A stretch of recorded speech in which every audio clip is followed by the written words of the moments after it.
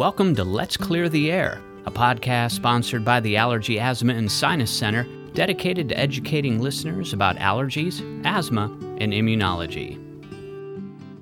Thank you for joining us for another episode of Let's Clear the Air. I have Dr. Nick Kolinsky with me here today. You've been on the show a couple of times, but today we're really excited to kind of dive a little deeper about asthmatics. So super excited to hear what you have to say. So again, thank you for being here. Of course. Thanks for having me back. Yeah. So winter is approaching. It's getting cold. We were talking about that earlier. Oh yeah. I think it's here for sure. It's here. So what can asthmatics expect this winter?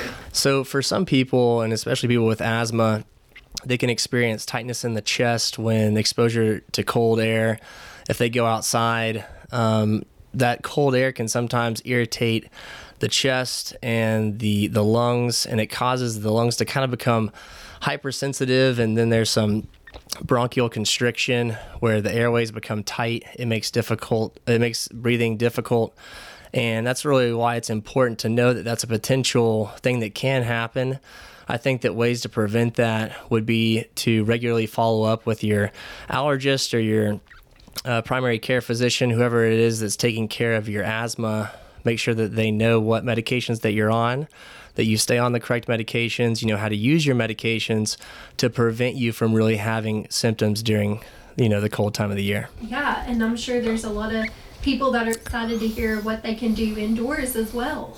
Most definitely, yeah. So some things that you can do to decrease this risk of some of these symptoms that you may have in the cold, such as cough, chest tightness, wheezing.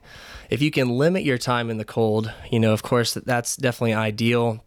If you're going to go outside, and especially if you're going to exercise, it's really important to try and warm up your lungs before going outside. If you are going to go outside, maybe wear something like a scarf around your face, anything that you can do to warm that air prior to it entering into the upper airway, the nose and the lungs.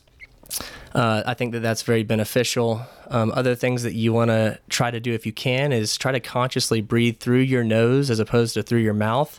That way it gives the air an opportunity to warm, and that way when it reaches the lungs, it's a little bit moisturized, it's warmer, and there's going to be a lower risk for that air to cause that irritation of the lungs and cause them to kind of clamp down and constrict. So if someone's wanting to go out for a morning run and it's below 20 degrees, you would definitely suggest them putting on like a turtleneck, just dress warm.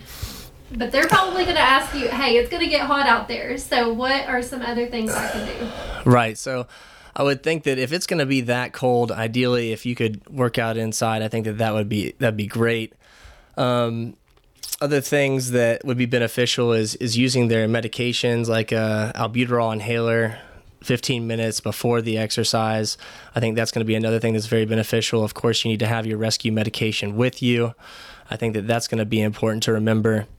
And then, of course, if you are going to exercise indoors, or if everyone is going to move from outdoors to indoors, or especially if animals are going to be going indoors, I think it's really important for someone to have that knowledge and establish whether they're allergic or not. Because, of course, if you're an asthmatic, especially a child asthmatic, 80% or so are going to have allergic sensitization to aeroallergens such as cat, dog, dust mite.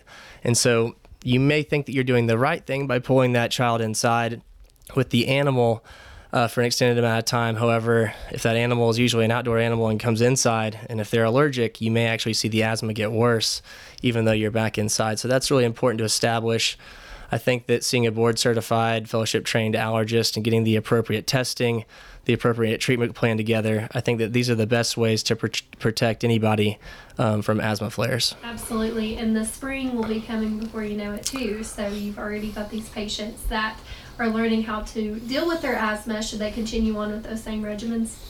Yes, they most definitely should.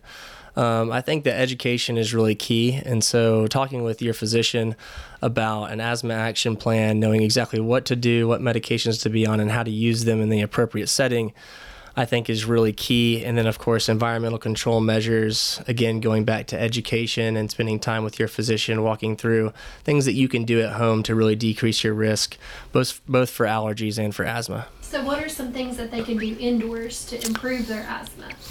So indoors we'll use the situation for if someone is allergic. say they're allergic to dust mites, which is the most common thing that people are allergic to. They can get a dehumidifier for the bedroom. You want the humidity to be below 40%. Also, if that individual is mold allergic, that's also going to be beneficial as well. You can get dust mite proof encasements that go over the box spring mattress and pillow, and then sheets and pillowcases go over top. And then wash bedding and sheets at least once a week in the hottest temperature possible. If you are indoors and if it's cold outside, using a wood burning stove may also make asthma worse. So I think that's important to remember, having everything very well ventilated. If the air gets very, very dry, so too dry, that can also make asthma worse. Mold is another problem. It can also peak, during certain times of the year, typically the spring and the fall. But mold is still present all throughout the year. And so if someone's moving indoors or you have some more time in, say, an older, potentially moldy basement, that's something that you'd want to look out for is mold allergy as well. So there's a lot of different factors in there, which is why I think it's, again, so important to talk to, your physician about these things. Yeah, so for somebody that was outside playing and they want to run back in and get warm, is that going to also trigger asthma? So going back and forth to those extreme temperatures? It can, but really going from cold to warm, like if you're doing worse outside, that is a good thing. Okay, so I think it's good to go back in where it's warm. But that temperature change sometimes for certain individuals can definitely cause there to be like an acute flare where they might all of a sudden have some shortness of breath or cough, but then that's typically going to be relieved by their rescue inhaler. But yeah, that temperature change can definitely happen. Usually, though, it's going from warm to cold. So if you go from indoors to outdoors, that first couple of deep breaths where you feel that, need to cough or feel that chest discomfort, that's classic asthma right there for a lot of people. Okay, so what steps can you do here at the Allergy, Asthma, and Sinus Center to treat a patient with asthma? So, of course, we get a very thorough history on the first day, and we go through a full physical exam, and then after that, we would get them to do what's called a spirometry or breathing test, and that measures their lung function. We do other tests that measure airway inflammation, and then, of course, establishing whether they're allergic or not. That way we can kind of identify their risks and prevent a future exacerbation. And then we're going to get them on an individualized treatment plan, go through their medication, how to use it, when to use it, of course, address any questions, and then have regular follow-up. I think that education and regular follow-up is absolutely key. And then those are probably the two most effective ways that you can prevent an asthma flare during any time of the year. So there's no reason for someone to suffer in the winter with asthma? Absolutely not. Come on in and we'll definitely help everybody out the best that we absolutely can. Okay, great. Well, thank you again for being here. And I know I'm going to make sure I'm staying up to date with my asthma medication this winter. That's great to hear. Hey, thank you so much. We hope you've enjoyed this episode of Let's Clear the Air. Please consider following this podcast, and remember, if you want helpful and accurate information about allergies and asthma, our allergy experts are here to clear the air.